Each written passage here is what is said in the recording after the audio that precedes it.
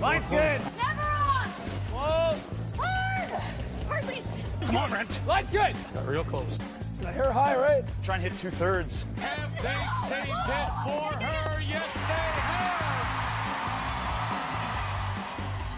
have. Welcome to Game of Stones, everybody. I am Sean Graham at the top of Section 104 at the Orleans Arena, and Scott is back in a very cold nation's capital. Hello, Scott. Sean, hi. I've left the house once in the last 2 days. I've been writing to my meteorologist friends, trying to find out exactly how much snow has fallen here at the airport. From what I can deduce, at least 25 centimeters so far in the last 2 days. It's cold. It's minus 21. And I'm really jealous of you being in Las Vegas right now. Well, I mean, my hands are a little chilly. It's kind of cold in here. Oh, a muffin. Yeah, so we are here. Team World is still celebrating out on the ice. A lot of them. Some of them have retreated back to the locker room area, but they're out there celebrating as the folks here at the Orleans Arena, the TSN crew, dismantle this whole setup here at the Orleans. And, Scott, that was quite a Sunday afternoon here in Las Vegas. Coming into the game, the World team needed 1.5 points to clinch it, and it took to the eighth end. Yeah, it took them a combined, 22 ends of curling to finally to get that. Clinch it. Holy cow. We had exchanged a bit on Twitter there. The bookmakers had it 51 minutes over under, and boy, it was way over. You had that right. Holy cow. Yeah. It just seemed like maybe like they were trying to give the fans a bit of a show, keep it close for a while. And then it got to the point where they had done that so long, they were like, oh, shoot, I have no idea. Then they got really nervous. Yeah, well, so actually, I talked to Eve Muirhead after the game in the scrum, and that's what she said. Like, we were just doing it for the fans. We had it all along. You just got to give the people something to stick around for. And it's kind of true, but the strategy really changed, and you saw that the TV game was Nicholas Edin against Brad Gushue in that mixed format, and you saw it with Nick Edin in the first couple ends where he didn't want to give up the hammer, so he was playing really aggressively, going for the points to get the two. Eventually, he sort of had to draw for one. I guess he could have pitched it through to give up another point. I think it was the third or fourth end. But you saw that they were playing a lot more aggressively in those situations. And sort of from my perspective, sitting on the bench there, that if this was a normal points game, you would have said that Nicholas Edin was chasing the whole time. Mm-hmm. But in the skins format, he was one shot away from winning these ends. Like, he always had a catcher, and he was running stuff back, yes, but he was in those positions because he was playing for those miracle runbacks, used that catcher. And actually, I think after the first end, Brad Gushue turned to Jeff Stoughton and said he's going to do that all day, which he did. Right, and Gushue, knowing that, allowed him to play some shots that he probably wouldn't have otherwise. The other thing was, I didn't feel that Brad Gushue had as much confidence in Sarah Anderson as he would have had in Mark Nichols, nor did he have as much confidence in where to put the broom for her, in himself. Yeah, calling I think that's her the bigger shots. issue than having faith in her as a player. It's sort of not knowing where her strengths lie necessarily and how to ice her. But there were some shots where you would think, if they had the hammer and it was like, oh, obviously play a run back, and they didn't because she's not Mark Nichols playing the run back, Right. So it was an interesting dynamic there in that game. Overall made for a really fun ending, and it seemed like everybody on Team North America, they were fine. They kind of realized, oh, this was going to happen, and they were just kind of proud to have made it close. Yeah. Fun game all around, fun evening there, and the crowd finally got something, albeit on the last day. Yeah, but the crowd did get into it slowly but surely. You could sort of sense the creeping optimism. Everyone came in. It wasn't really all that loud. There wasn't a lot of juice in the arena. But once you get to the third, fourth end, it really did start to pick up. And it did feel like North America was going to win. Now, the eighth end, I know on TSN, they started to show the other games a little bit once you got to Skip Rocks. Mm-hmm. But if Eve hadn't made that shot, Dean was in great shape, and Bruce Mowat on the other side was in great shape too. So North America, they're going uphill all day certainly, but that last end, those 8th ends, the Team World did have good setups across the board, so it would have been really tough there. And but Eve makes that shot after Rachel doesn't quite curl enough on her last draw, and then it's sort of that nice 5-second delay where nobody knows if it's gone far enough or not, and Eve is sort of standing there, palms in the air, not really knowing what to do. It was and then Emma Miskew of course concedes, but it was a really exciting moment there. Not quite as exciting, I think, as I think it was 2016 here, where John Morris made the in-off right after Kevin Cooey had barely missed the long run to win for the North American side, but pretty good.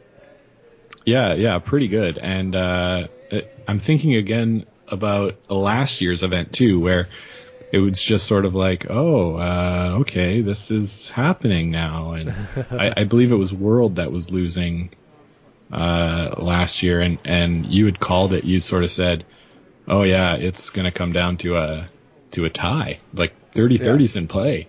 And that's sort of what the feeling was, well, in my living room anyway. Tonight, until it was 29.5, and then you knew, okay, like mathematically they couldn't get it. And I will say there was a sigh of relief from everyone from TSN to the officials when it was no longer mathematically possible for there to be a tie. Nothing good about that confusion. No, so overall, really well played games. Bruce Mowat struggled a little bit over there on sheet C. He was legitimately chasing a lot. Where with Nicholas Edin, you felt like he was setting this up intentionally to have these sort of hero shots. Bruce Mowat and that team just struggled. Yeah, which is strange, Sean, because they played really, really well all weekend. I believe that they were the best team in the event. Yes. And if we rewind back a bit to this afternoon for me, this morning for you guys out there, Jennifer Jones played like garbage, hot garbage. And like, it's kind of funny, whole Tom Brady flea flicker. Oh my goodness, what's going on here? Sorry. This overtime football game is really getting and it's on here in the Orleans Arena. They put it on for the crew that is dismantling the setup here. Oh, that's great. So Jennifer Jones was terrible. Alina Pats was somehow worse.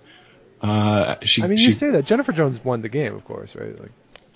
She wins 3-2. She threw 54% and had a draw to the button for 2 extra points and missed the house, Sean. She missed the rings. That's insane. Yes, 52% actually.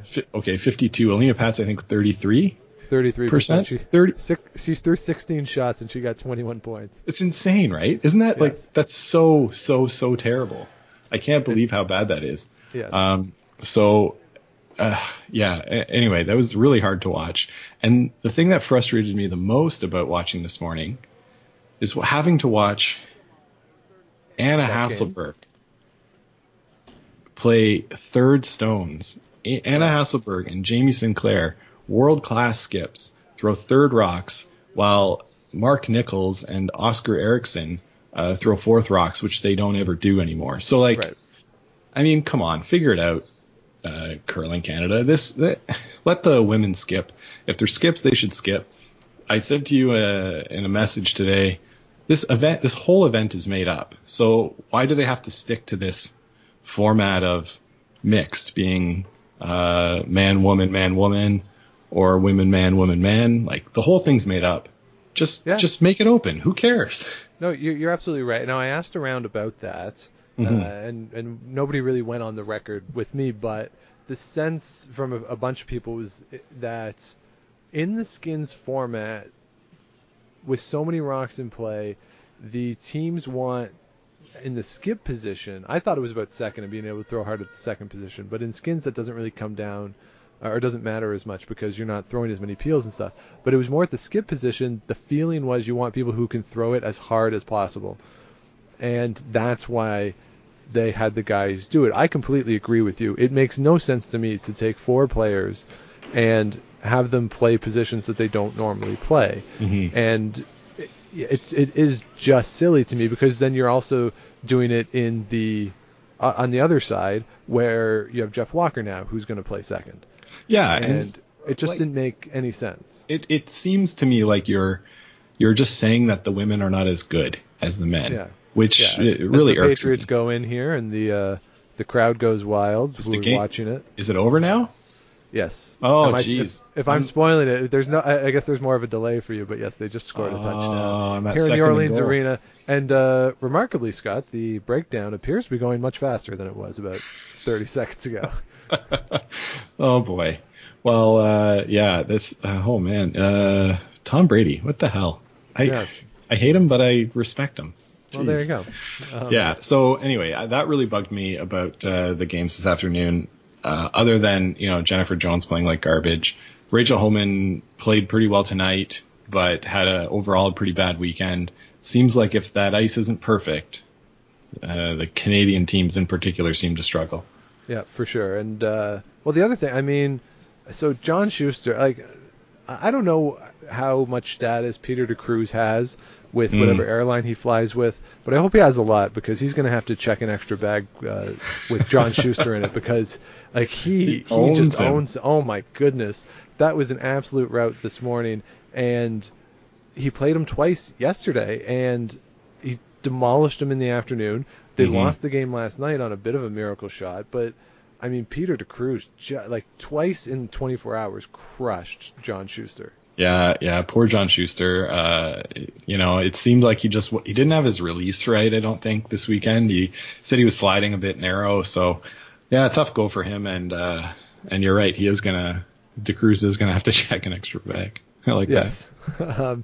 So overall, an eventful day. Honestly, I thought when we got to 29 this morning, I thought we'd be done in an hour. I really thought, the North American team could keep it conservative for a bit, but they wouldn't be able to sustain it. Good on them. TSN, I'm sure, was happy about that, to get a full 2.5 hours of coverage out of it. Curling Canada, I think, was happy. The USA Curling. The crowd, certainly. The crowd was dead all weekend in here. Last night was okay when Team North America swept and they got the 6 points to bring it back within, spitting distance. Yeah. And then today it got pretty loud in here, but overall a pretty subdued crowd and a smaller crowd than normal, Scott. I've seen a bunch of events in Vegas now, and they're not coming back here next year for the Continental Cup. It's not going to be in the U.S. That's been confirmed? Yeah, USA Curling confirmed that with me yesterday, that it will not be in the United States next year. I don't think Curling Canada has announced where it will be, but we won't be back here next year for it. And I would be surprised if we come back here in 2021. To be honest, it seems as though it reached a saturation point here, and the Canadian dollar isn't as strong as it was when they started doing it either. And the people who were here, they seemed to have a good time, but it was definitely a lighter crowd, empty seats, which we hadn't seen in the past, or at least as many empty seats. And it seems like it might be time for a break from Vegas. Yeah, Sean, they have done that in the past, where they took a year off in 2015, I believe. Came back for 16 and 17, and then last year, with the Olympics and the World Championship being in Las Vegas, didn't go back. So I can see at least 1 year break. We'll see if they keep inviting the U.S. team to come next year. I know there was 1 year where it was only Canadian teams when it was played up north. Yeah. But too bad for us. No trip to Vegas on the horizon next January. But no, don't think so. That's okay. How is the poolside patch now? I know January is a little chilly. Most pools are closed. Did you have a chance to go visit that? Yeah, so visited yesterday. All 12 women's teams did an autograph signing yesterday afternoon, and there was 2 people in the pool, 2 small children who braved it out, toughed it out to go in the pool. It was chilly. The problem with that particular pool area at the Orleans Hotel is that during the day it doesn't get a lot of sun. Yeah, in the summer is great. North side of the building, right? So it's a little shady. Little shady out there, so it was a little chilly, and they didn't have the patch out there in the afternoon. It was only during the day. The normal patch in the ballroom, they use that as they typically do. So it was fine. It was good. And I think the players seemed to enjoy it. Certainly not to the extent that we saw with the event in April that was here, where everything was outside and everyone could go swimming and all that. But I think they made a really good use of the space, as they normally do. This is a wonderful facility to have a curling event. Even if it wasn't gambling, just this is the setup you want. The arena, I think, is an appropriate size. There's space for the patch and other activities. If you took the gambling out of it, there's still a bunch of restaurants. There's bowling. There's a kiddie arcade area. There's a lot of activities without the gambling to sustain you. So this is the type of setup that you would love to see, independent of the city where it is. So it's a great spot to be. Yeah, Sean, I remember having a lot of fun when I went down there. So hopefully they'll go back one day. Oh, they definitely will. Las Vegas is in the rotation. I don't think there's any doubt about it. I just think they're going to have to be more judicious about the frequency with which they come down here.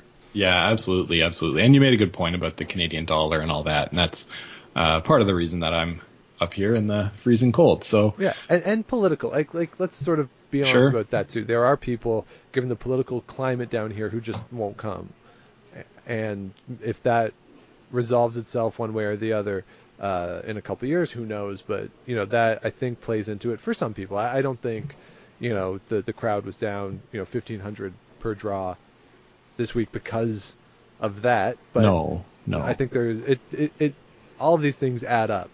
Yeah, absolutely, and we won't go any further than that. So no, that's enough to talk about politics. So yeah, overall, I think a successful week. Congratulations to Team North America for a furious Sunday afternoon comeback, and definitely congratulations to Team World.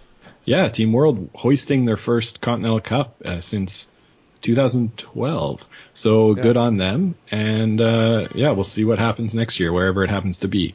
Yeah. So what we're going to do, Scott, I haven't told you this, but we're going to do this. I've put together some audio from this week, from around the arena, from the patch, from other places. And later this week, I'll edit all that together. We'll do sort of a special, here's what happened in Vegas, sort of behind the scenes, what it's like to be here, similar to what we did in Knoxville.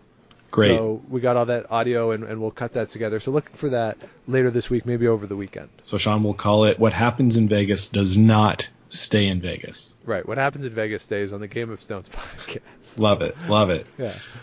So there was a couple other things that happened in the world of curling, Sean, while you were down there gallivanting in the sun that I just wanted to bring up real quick. All right, let's go through that. Do the little news segment. Yeah, we'll do a brief news segment. We have champions out of Quebec.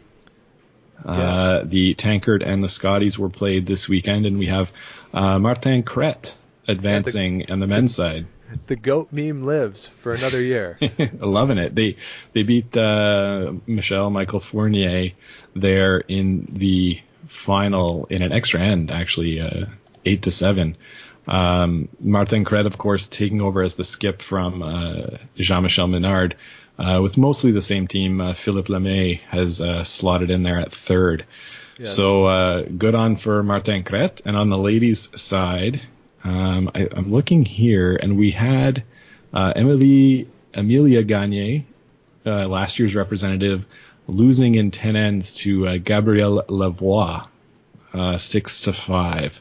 So good on it for them. I'm not going to claim to know that much about either team, but it seems like they're both still juniors, as they played in a junior event not too long ago. Well deduced. So two junior teams that are playing in the finals and advancing to the nationals, and congratulations to both of them. We also had USA Curling Junior Nationals, where Kate Flannery, not Kate Flannery of The Office fame, but another Kate Flannery beat Anne-Marie Duberstein in the women's final. And Duberstein, as you know, Sean, I always think of Danny Duberstein from with Groat's disease. Groat's disease from Curb Your Enthusiasm.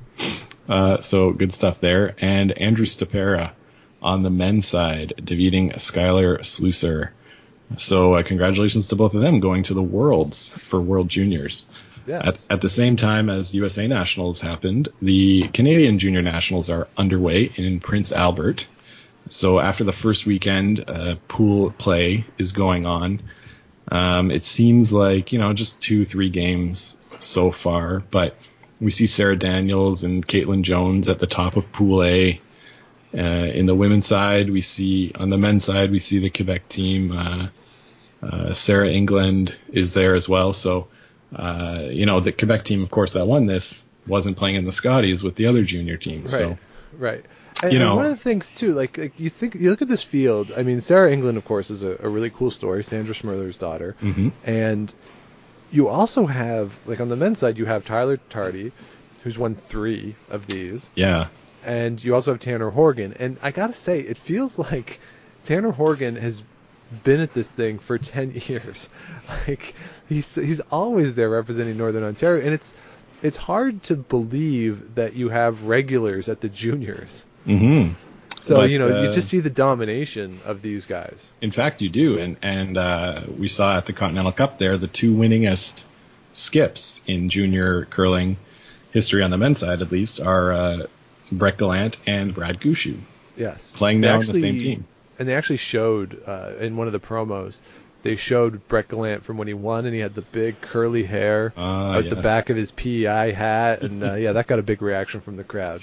Yeah, I did see that, and then they talked to Caitlin Laws right after, and she said, I think I looked better than Brett did back then. Oh, sick burn.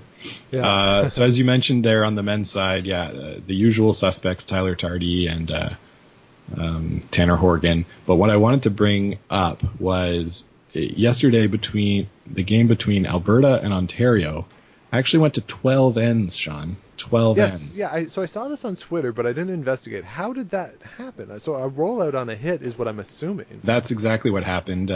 As the guys talked about, they sort of put their last rock in a place where they knew that Desmond Young was going to hit. And on his outturn, I think, got a little wide and rolled out. And then they ended up stealing in that 12th end for the win. So good on Team Ontario for employing some psychological tactics. Yeah, there you go. Yeah, you don't see that very often. Yeah, no, so that was kind of cool. But like you said, usual suspects there at the top of the pools. We have Kleider, who played in the Grand Slam there. Also at 3-0 right now. So something to watch, and we'll see, of course, the championships next weekend. Yes, which is always fun because you get, usually it's the Muge, although Muge is on TV, on Canadians TV now, so we'll see who they get. And we get, on the color, we get, why do I always forget her name, who played last year with Holly Duncan? Yeah, Stephanie. Yeah, Stephanie Ledrew, which is always cool to hear her. She's really good, so... Definitely a treat. Really like her on the call for sure. So the last event, Sean, I'm going to talk about that's going on right now is this World Qualification event in New Zealand. Yeah. So this is the last chance for teams, of course, to qualify for the World Championships this year, both on the men's and women's side. There's 8 teams on each side. On the women's side, the playoff picture has become pretty clear right now. We have Finland, who's already qualified at 5-0. China's at 4-1 and Hungary at 4-1. Below that, we have Brazil, Estonia, Hong Kong, Poland, and New Zealand, who are all below 500 right now. So it would take some work, but I believe Hungary holds the tiebreaker over Brazil. So I don't think there will be any tiebreakers there. Those top 3 should make the playoffs. Men's side, we've got a pretty even split between the top 4 and the bottom 4. So one of these teams is going to be in tough. We've got England undefeated, Korea undefeated, New Zealand at 4-1, and the Netherlands at 3-1. I apologize if there's games going on still, but this is what I'm looking at. So below that, Poland, Denmark, Australia, and Brazil are pretty much out of it, and it'll be a battle between those 4 teams to see who will make the playoffs.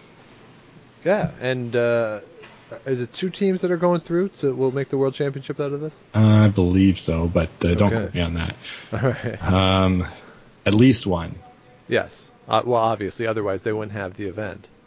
I mean, it'd be silly to have this additional qualifier. So that's going on, and some it's cool that they're doing this, and it's getting some attention on Twitter at least that we've seen here this week, and it's crappy that where it is just geographically, and that some teams weren't able to go because of that and the added expense, but that it gets some attention. Hopefully it'll get some funding for these teams, and the more that we can do to grow the game around the world, the better it's going to be.